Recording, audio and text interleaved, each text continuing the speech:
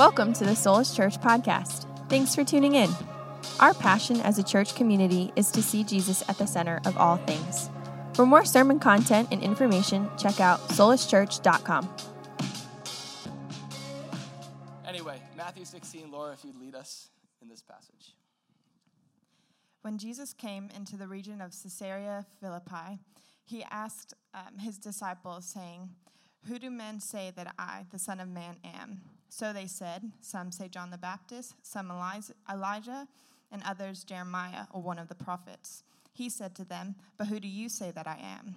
Simon Peter answered and said, "You are the Christ, the Son of the living God."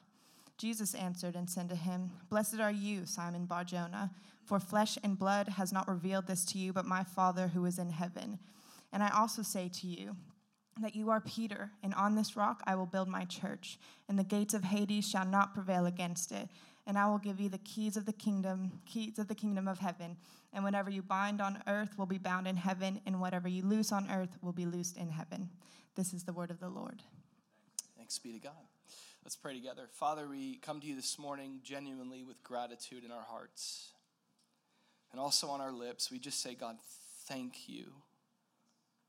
The key word there is you.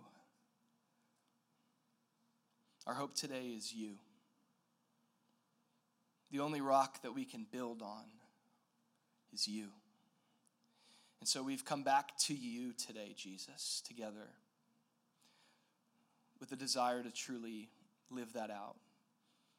You're building your church. You're building our lives. And Jesus, we want to build on you. And so God, this morning as we have your word open, we pray that you would do that work of grace. Just bring a grace upon us by your Spirit to have our hearts open, our lives open, our minds open, free from the distractions of whatever might creep into our minds in a time like this. Jesus, would you set us free to focus on you and to receive what you want to give us today? We just invite you to work in this time. This is your time. Lord, this is about you, so help us center around that. And we ask you, Holy Spirit, to mightily and clearly speak to each one of us today. That's our prayer, God, that you would truly minister to our hearts. We pray these things in Jesus' name. Amen. Amen. You may be seated. All righty. For the better part of this year, our church has been walking through the New Testament epistle, the letter from the first century, written to the church at Ephesus. It's called the book of Ephesians. It's 6 chapters of some of the most encouraging words that any pastor could ever give to a church. And we have been taking the scenic route with a few detours along the way, such as today, making our way through this incredible book that's inspired by God for our benefit and ultimately for our growth in Christ. The big theme of the book of Ephesians, I know we're in Matthew, we'll get there in a second, but the big theme of the book of Ephesians is this idea of life in Christ. Life in Christ. This is what Paul has been leading us to explore. Basically, it's a central understanding about the gospel of Jesus, the good news of Jesus that has changed our lives. Amen? The gospel of Jesus that has transformed our lives beyond a message about being rescued from sin, and beyond being a message about being reconciled to God, the gospel is also about a repositioning in Christ. We're reconciled from some things, we're rescued from some things, we're reconciled to God, but we've also been in Christ, Paul would say this, repositioned in him.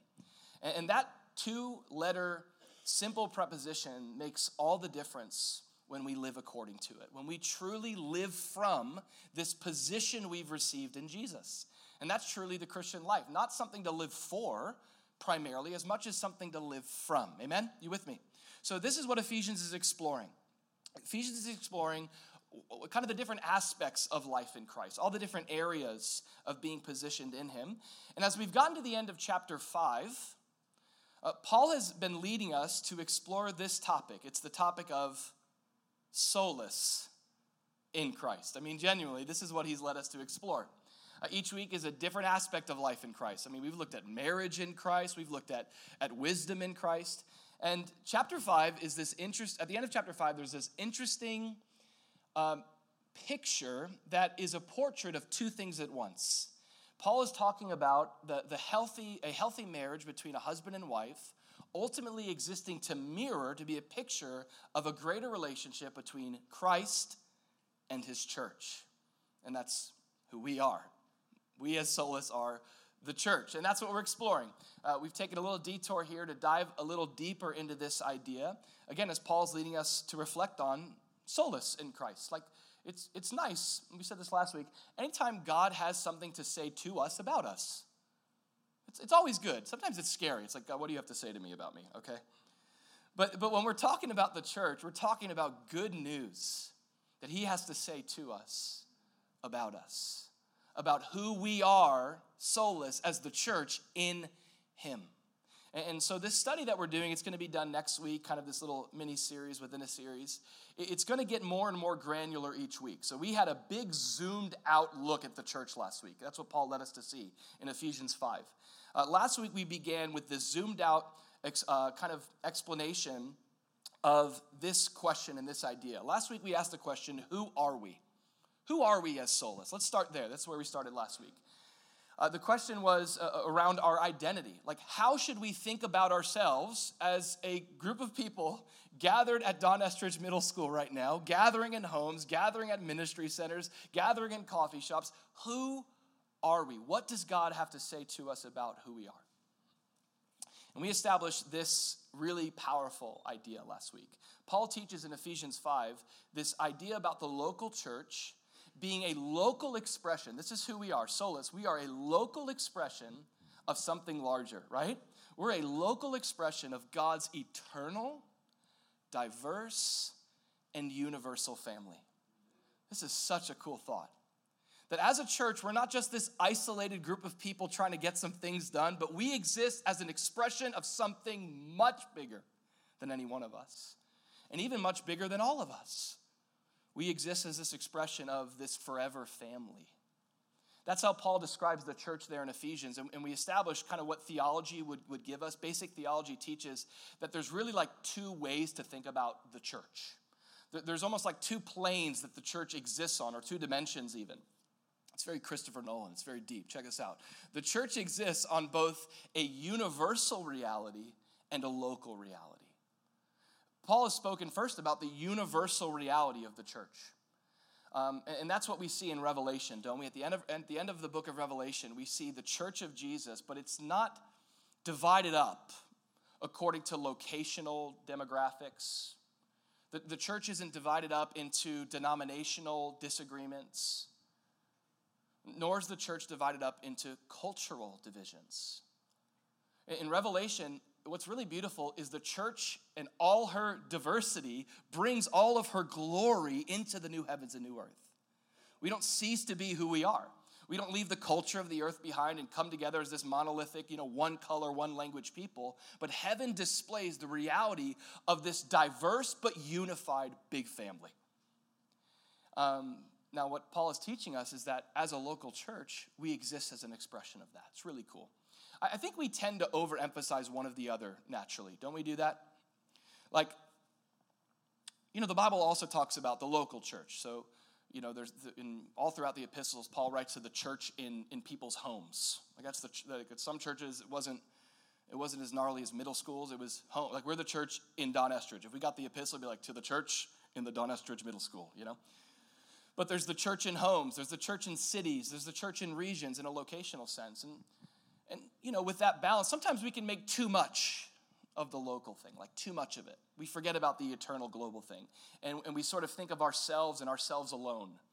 And we have this like competitive business mindset that can creep into the church. Or we have this like comparison thing. It's not healthy because it's not eternal.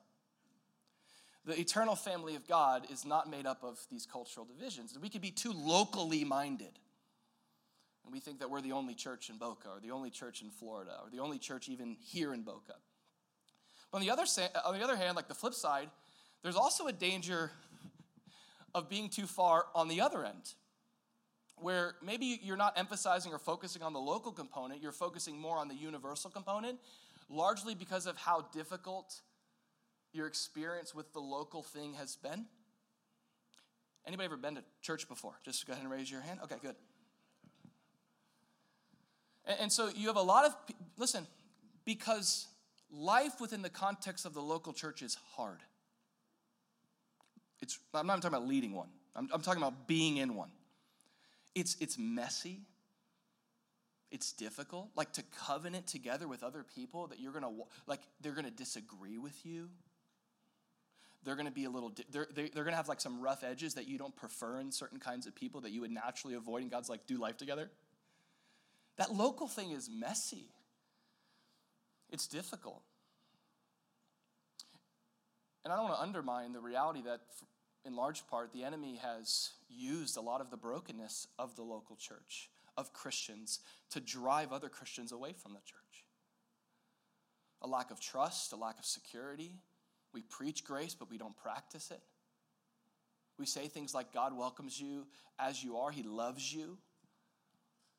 But then we kind of naturally, culturally, maybe create these expectations that I can't really share what I'm struggling with, or I can't really share how I feel. So whether it's church hurt or, man, the other side of this is just like record pastoral failure and mismanagement of ministry. The enemy has been active in giving people every reason not to be a part of the beautiful, messy family of God. And so there's a tendency to be like, I like the universal idea of the church. That's really popular, isn't it? It's like, bro, we don't need to go to church, man. Bro, grab your ukulele. Let's get down to the beach, all right? We are the church, bro. Okay. And maybe that's just kind of, again, this facade of like, I'm afraid of commitment. I'm afraid of being honest or whatever it may be. I wonder what it is for you. Maybe that's something to talk about. What are some of the things that have kept you from being a part of the family that you've been born into through the gospel? Right? That's our conviction.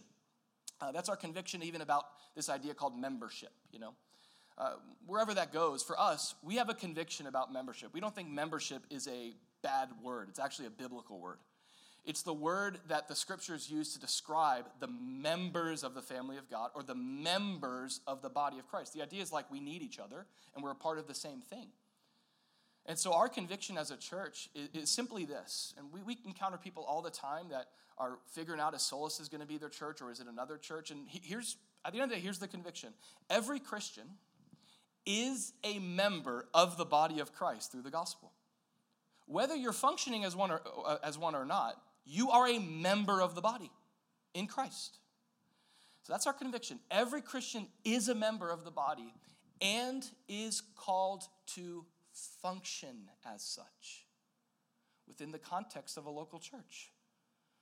It's why you've been born into the family of God, not to show up to your family reunion, twice a year, but to be a functioning member of God's family. And so this is what Scripture gives us. We see this, right?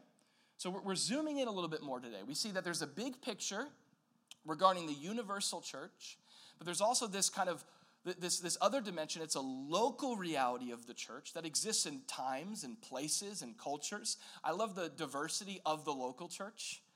There's not any one local church in South Florida to reach South Florida, amen? There's not any one local church in Boca Raton to reach Boca Raton. There's the beauty of that family is displayed in all the different local churches with their own languages and cultures and things that the Spirit of God is up to. But that's what we want to zoom into. As we think about Solus, who we are, as this local expression of the church, let's shift to this next question. The first question was, who are we as Solus? Let's ask this next question, which is, why are we? Which reminds me of Drax from the Avengers movie. Where is Gamora? I'll better you, I'll do you one better. Who is Gamora? Then he goes, I got one better. Why is Gamora? Now, funny Drax. Okay. Andrew, why was that in your notes? You actually thought to say that in the sermon. Let me just delete it. Sorry. Give me a second. Deleted that. Okay. I thought of that. As we zoom in on who we are as a local church, Solus, we want to ask the question, why are we here? here we are. In all of our beauty, in all of our messiness,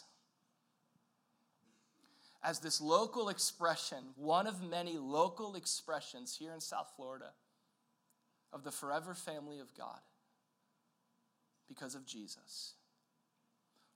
Why are we here? What are we doing? Isn't that a good question to ask every now and then? Especially in the church, because we're like pumping out services every Sunday. We're setting up, we're tearing down. We have all this vision, these ministries. We're doing alpha. It's like, what are we doing? What are we doing here? Why are we here? Now, I also want to give a precursor. In case you're wondering like where the first, second, and third point are, there's none of that today, okay? There's just points. It's like points, okay? Ideas, all right? By the power of the Spirit in Jesus' name. Amen? Okay. Still with me? You know, when you begin to ask this question, why is the church? Why is Solus here? Why did God call even a small group of us 6 years ago to begin to seek him when he was leading us to start a new church here in Boca? Like, why are we here? Now, I want to say that there's a lot of answers you could give to this. And sometimes the church fails to see all of her calling in a local context. We could become reductionistic, and we could focus on one thing over against other things. And so I'm not going to concern myself and us today with the fine details of all the different things that a church is called to do. Because here's what, especially if you spend some time in church, here's the reality of this. We all have a different idea about what Solus should be doing right now and how they should be doing it. And it's largely based off of your background megachurch experience. Okay, next point. Sorry. When I ask the question, why are we? When we open God's word and we open our hearts to Jesus and we present ourselves, we're like, Jesus, this is your church.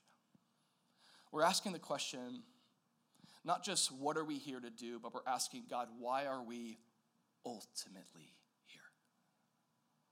What's the ultimate reason for our existence? What's the ultimate purpose for our church? And you can jot this point down, all right?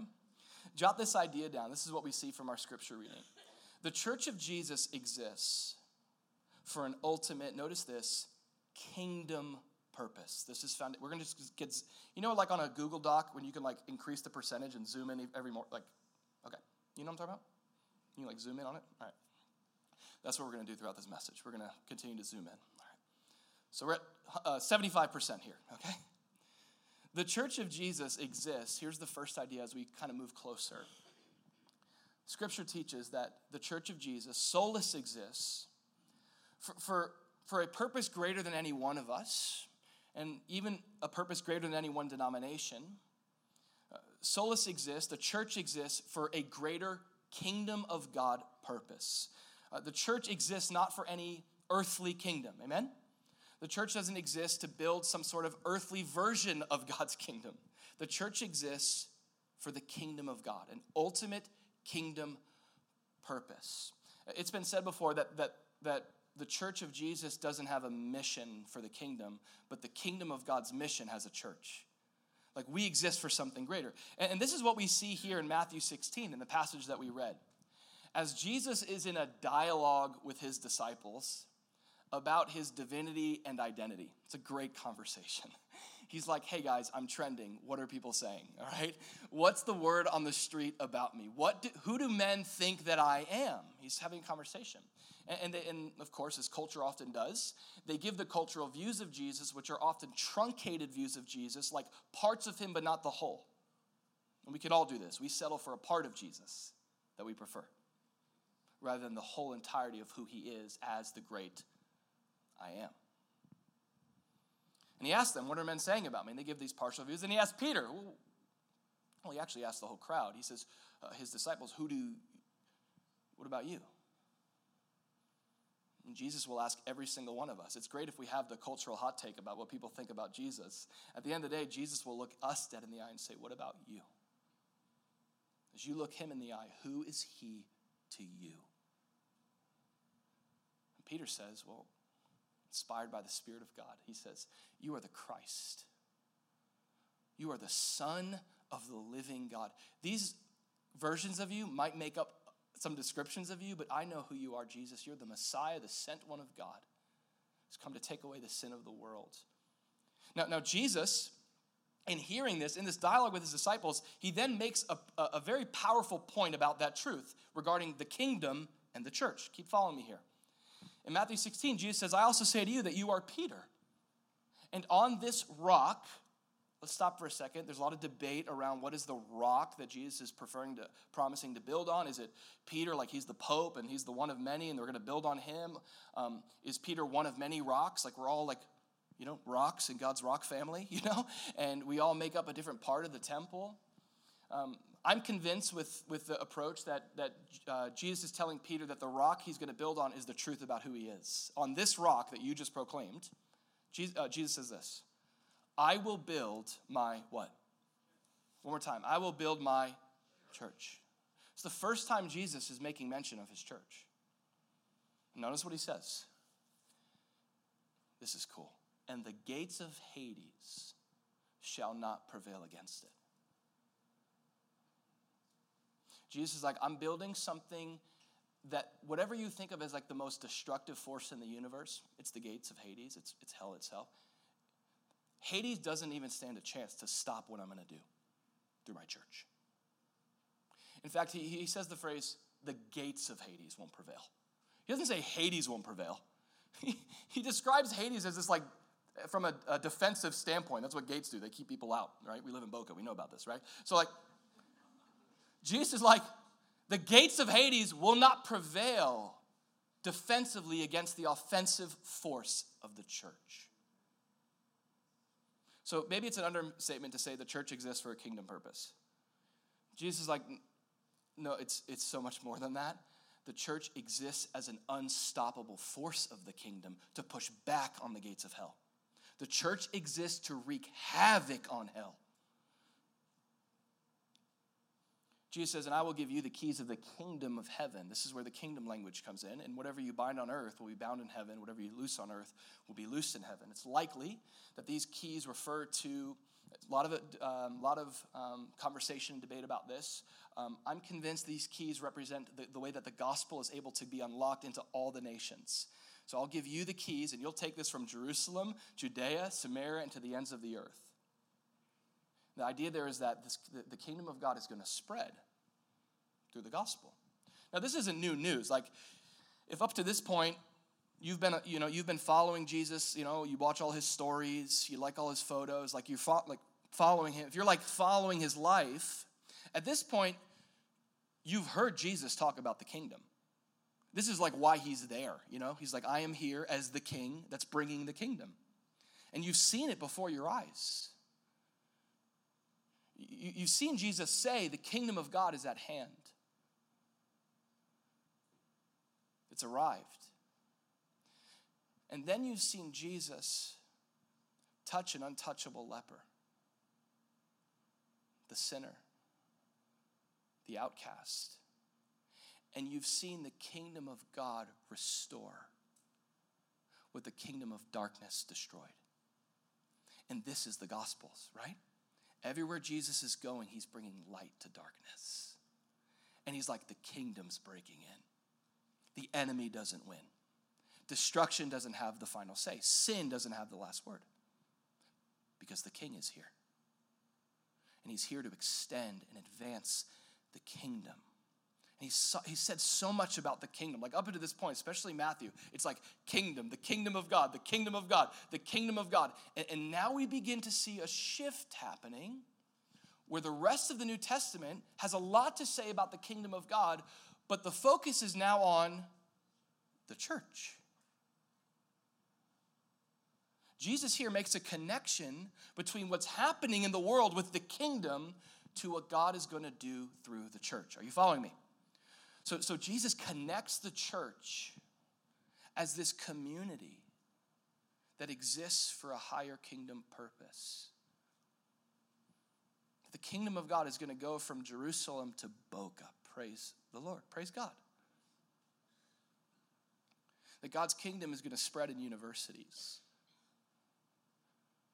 That the church, we're like the custodians of this kingdom with keys, and we bring the gospel into spaces it hasn't been before. We bring light where there's darkness. It's amazing.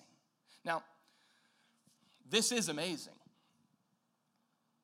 but there's more to the story, and we should be grateful. because we need more. Like, this is a great description of what God's up to, but it does lack detail, you know? Okay, well, all right, get your keys. Where's the church here? Get your keys. Go church. It's like, it's poetic and beautiful. And now, let's just say, it would make for some cool mission statements. Like, if this is all we had, we'd be like, we are the custodians of the kingdom, unlocking doors for the kingdom of, like, it could be, what are you guys here to do? We're here to push back on the gates of hell. What's up? That's good. You feel like Connect card? You know?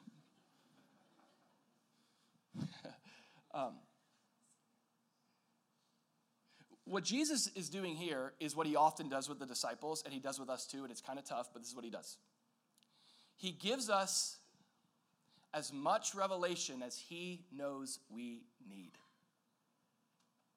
at the time he knows we need it. You ever face that with the Lord? It's like, God, I need more. He's like, well, you can seek me. If you ask, you'll receive, and if you seek, you'll find. But you'll find what I will to reveal to you, knowing that I know what you need. Maybe right now you're in the place of life where you're praying for God to give you more revelation, and he's like, well, look at what I've already showed you first.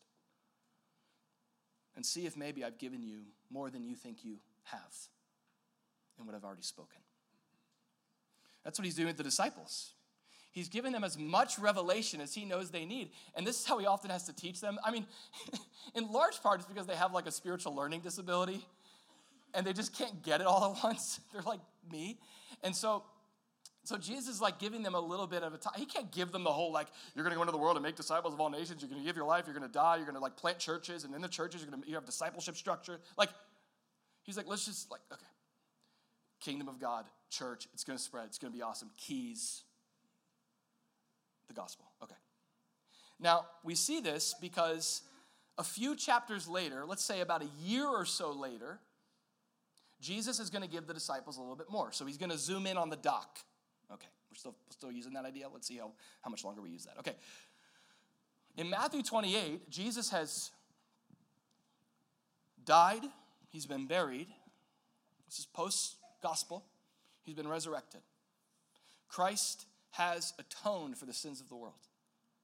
Christ has accomplished the great work of God in coming to this earth and bearing on his own shoulders the sins of humanity to reconcile us back to God. The good news is available. So now that good news of the kingdom is going to go out through the church. And so in Matthew 28, we see Jesus is going to give the disciples a little bit more intel. Here's a little bit more info as to what I'm up to. It tells us that the 11 disciples went away into Galilee to the mountain which Jesus had appointed for them. And when they saw him, they worshiped him. And I just love the community of faith, but some doubted. But he didn't say, doubting ones leave, okay?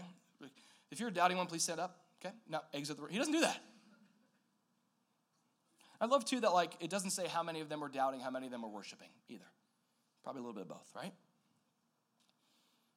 They're processing what's happened. They went from grieving to now going, I got to get into hope mode. And sometimes your heart doesn't always catch up with that right away. You know what I'm saying? So they're catching up to hope. And they're thinking about this. And they're worshiping him. They're like, he's there in front of me. I don't know if I believe it, but I see him. I'm going to worship him. Some doubted. Jesus came and spoke to, I love this, all of them. Every last one of us, wherever our faith finds itself today, those of us who have put faith in Christ. I love Tim Keller's reminder that it's not the strength of our faith that saves us, it's the object. I love that.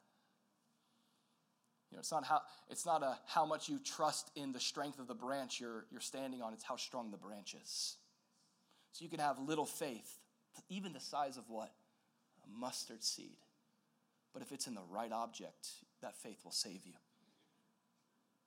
We see Jesus displaying that. He brings them together. And he says to them, what a statement here. The only man in the history of the world who has ever, who will ever, who can ever say this. All authority has been given to me in heaven and on earth. There's some men throughout history that have been deceived to think that they have all authority on heaven, and even or just on earth, which they don't. But Jesus is able to say, there's no authority, there's no rule, no power, there's no sovereign throne higher than mine. I'm higher than all authority in heaven and on earth. I'm at the very top. In light of that truth, he says, go therefore and make disciples of all the nations. He's speaking to his disciples.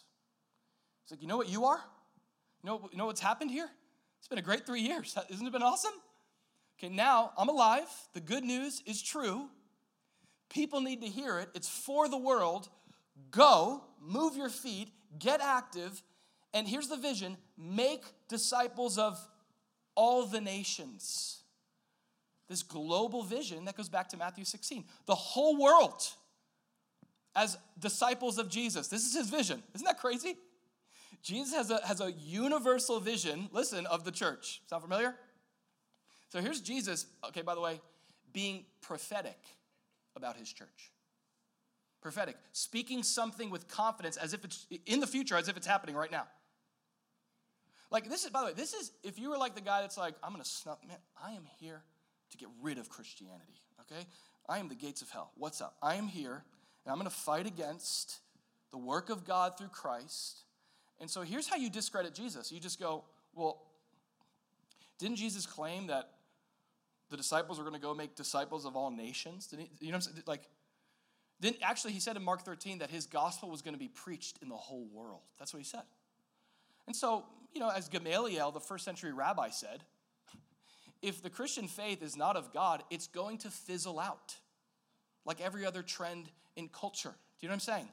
Like the Dougie and planking and Soldier Boy, like all the cultural things that kind of get popular and phase in and phase out, and then it kind of comes back around again. Oh, it's cool again, like dress like you're from the 90s, that's like cool again. Like, that's just trendy. And Gamaliel's like, if Jesus is just trending, he'll fizzle out. But if Jesus is really alive from the dead, no one will be able to stop the global spread of the kingdom of God through the church. Did you hear that? One of the greatest evidences today for the resurrection is the enduring testimony of God's people who say, I know he's alive because he's alive in me. And he's changed my life, and he's building his church. I cannot help but testify to who he is. It's evidence to him. And look, can I tell you something? This is history. No single individual throughout the history of the world has had a greater impact on the world than the person of Jesus. No one. No one even compares. I mean, we live in a culture of big people. Big personalities. Let's keep that door closed. But we live in a culture of big people. Of polarizing figures all throughout the world. Nothing. No one compares to Jesus. Jesus says, you're going to go, and here's what he says, you're going to make disciples. The church is going to go, and it's going to spread to all nations. I got some really cool facts for you about what Jesus said was going to happen. That has happened. It was over 2,000 years ago that Jesus said that. Today, there are roughly 4,700 languages that people speak to praise the name of Jesus in. Isn't that remarkable? 4,765 languages that praise the name of Jesus today. It's been estimated that right now there are around 80,000 new Christians every day. Isn't that cool? You see God building his church. You see Jesus being true, and every other man can be a liar because Jesus is true, and he's alive, and he's doing what he said he would. And I know we can look at that number and we go, 80,000 new Christians. Like, that's not my neighborhood. Like, what?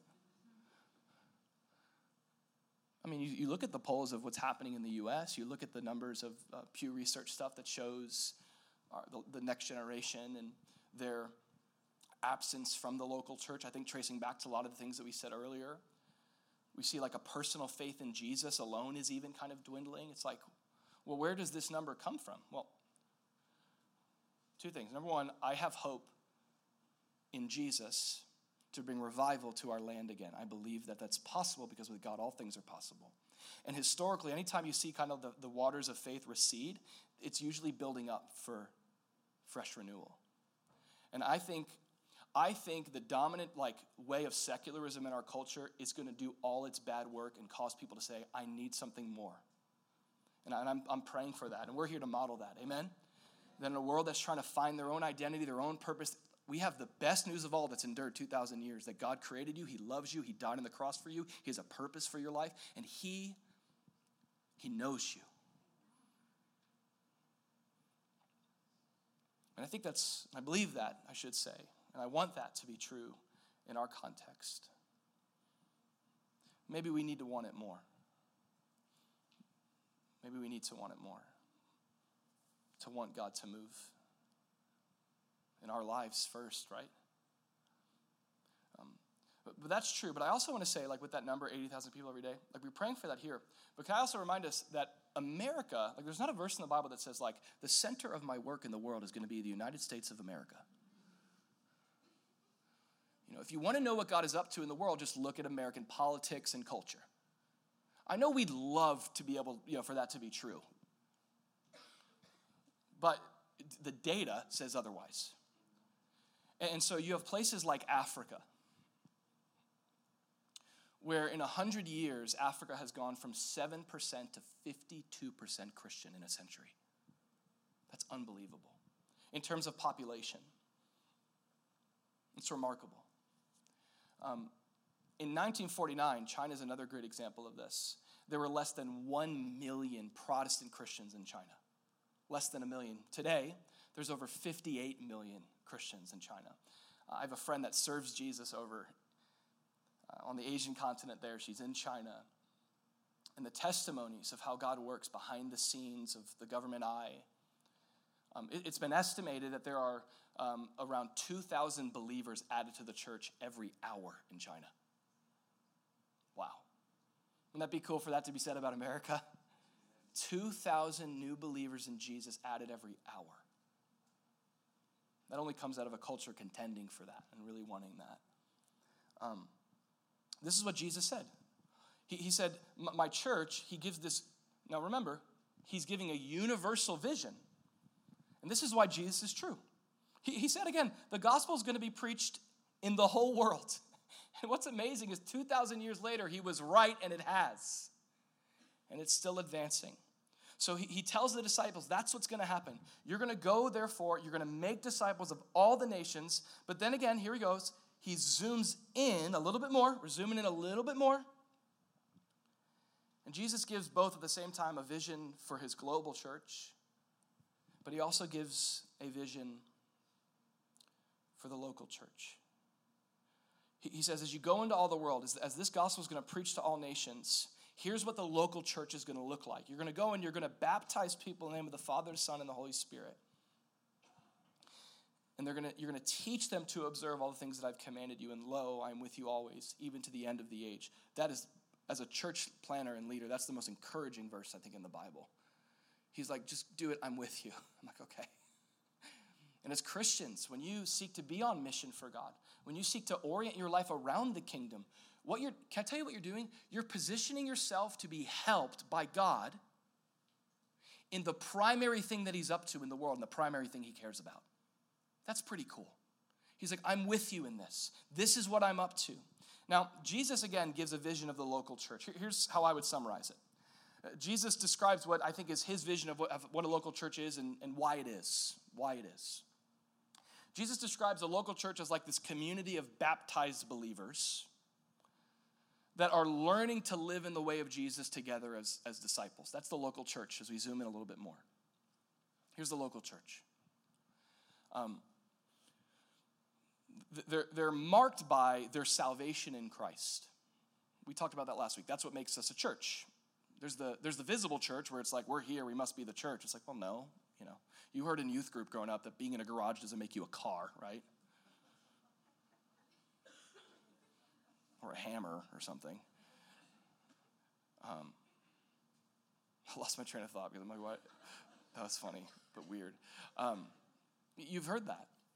And that's true of the church as well, that there's the invisible family of God that's made up, we're locally to really display God's salvation in our lives. And baptism is the evidence of that. I can't wait to celebrate the evidence of God's work next week. Amen?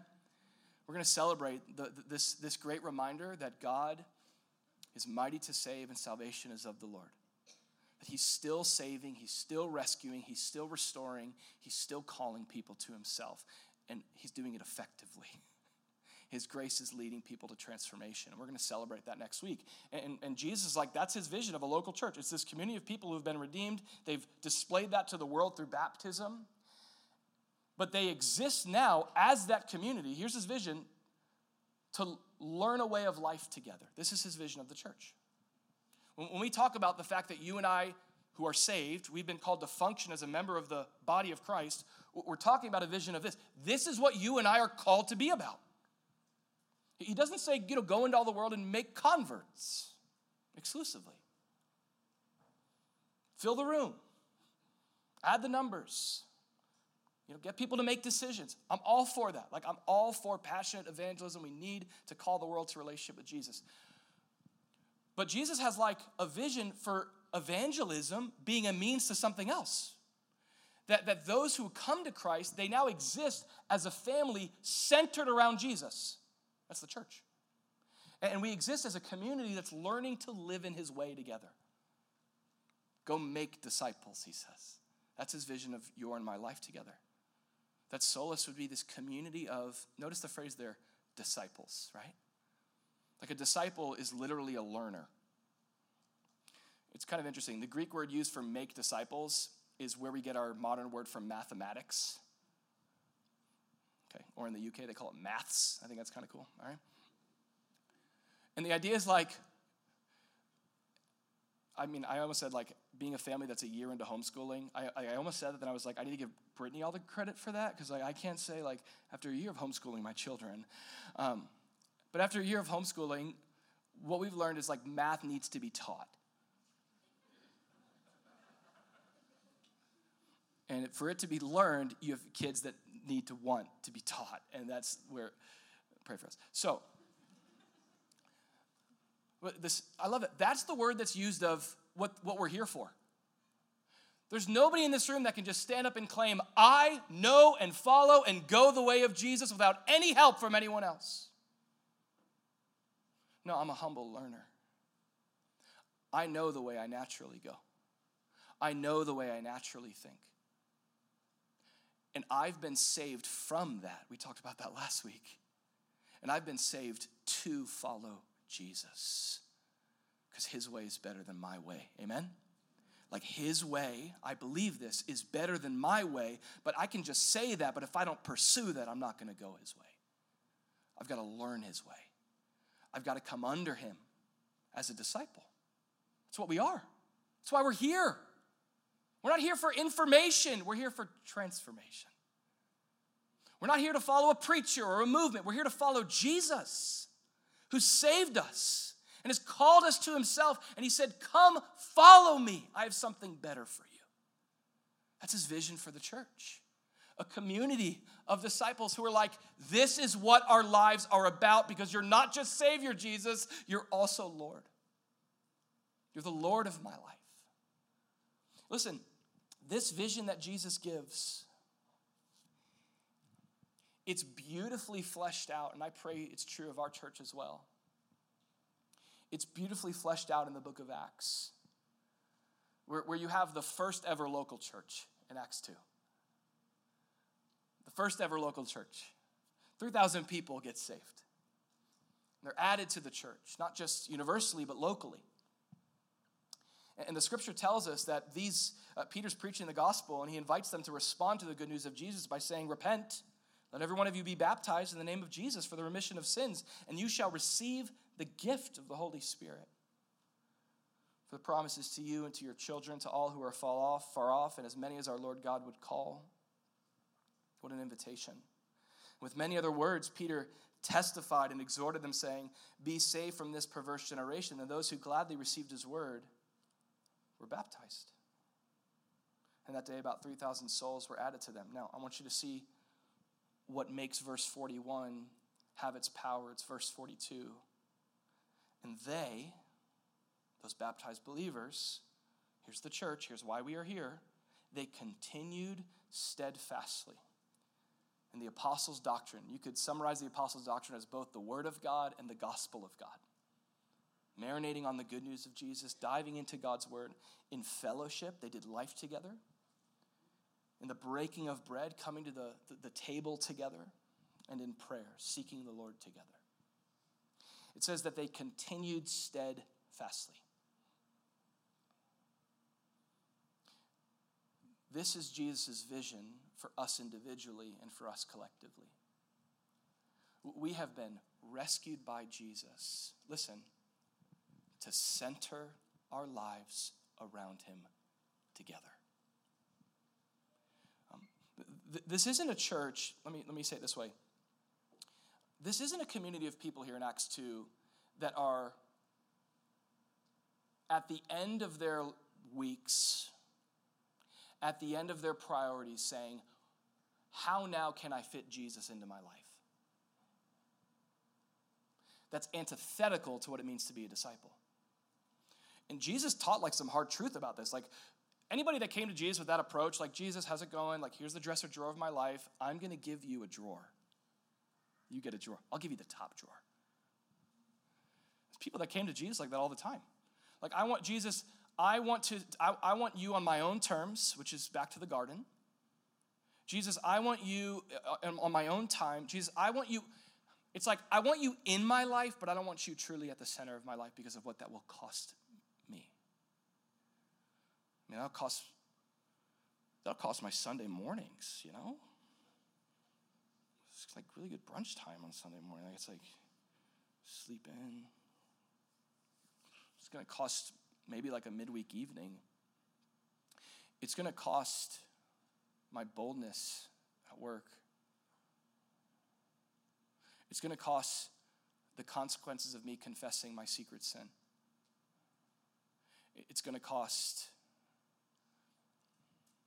me enduring things that I want to quit, like relationships and marriages. It's much easier to just say, Jesus, be a part of my life. But because Jesus loves us oh so much, he will not let us settle for that. He loves you too much to settle for some abbreviated version of discipleship. That is no different than your life prior to Christ. It just has added Jesus on top. Because he's Savior and Lord. And Lord. You see, discipleship is not something we add to our salvation. Like, I've been saved, but now it's like, I think I've been saved for a little bit, like been like a born again Christian. And I was thinking like this year, maybe like add discipleship, like every now and then, you know. And we treat it like that. Like, according to Scripture and Jesus, discipleship is what you step into when you come to Jesus. You get that? It's like a doorway. Salvation, you come to him, and whenever people come to him and they're like, hey, I want to follow you, but on my own terms, he's like, well, that's not going to work. Because that's not the abundant life I have for you. So you have people like the rich young ruler going away sorrowfully because they wanted Jesus peripherally in their life. They wanted him maybe like generally visible, but not central. And this is what the gospel calls us out of, and discipleship is what Jesus calls us into. I'll invite the band up as we close with this last verse. Jesus says this to all of us. He says, and also I want you to like make sure we should do this more often, like pay attention to the temperament of Jesus when he says this. A lot of times we have a certain like face in our mind of Jesus when he says his word. It's either the face of our Father or it's the face of some version of Jesus that we have settled for. But I want you to see the Son of God who's come to give his life for those who are lost, who without him would be lost forever. Who saw us in our sin. He sees us in our dysfunction. He sees our mismanaged priorities. He sees the brokenness he gives. And he looks on at us who want to continue to bargain with God and sort of settle for some fake version. And he looks at us in love with compassion. He says, if anyone desires to be my disciple,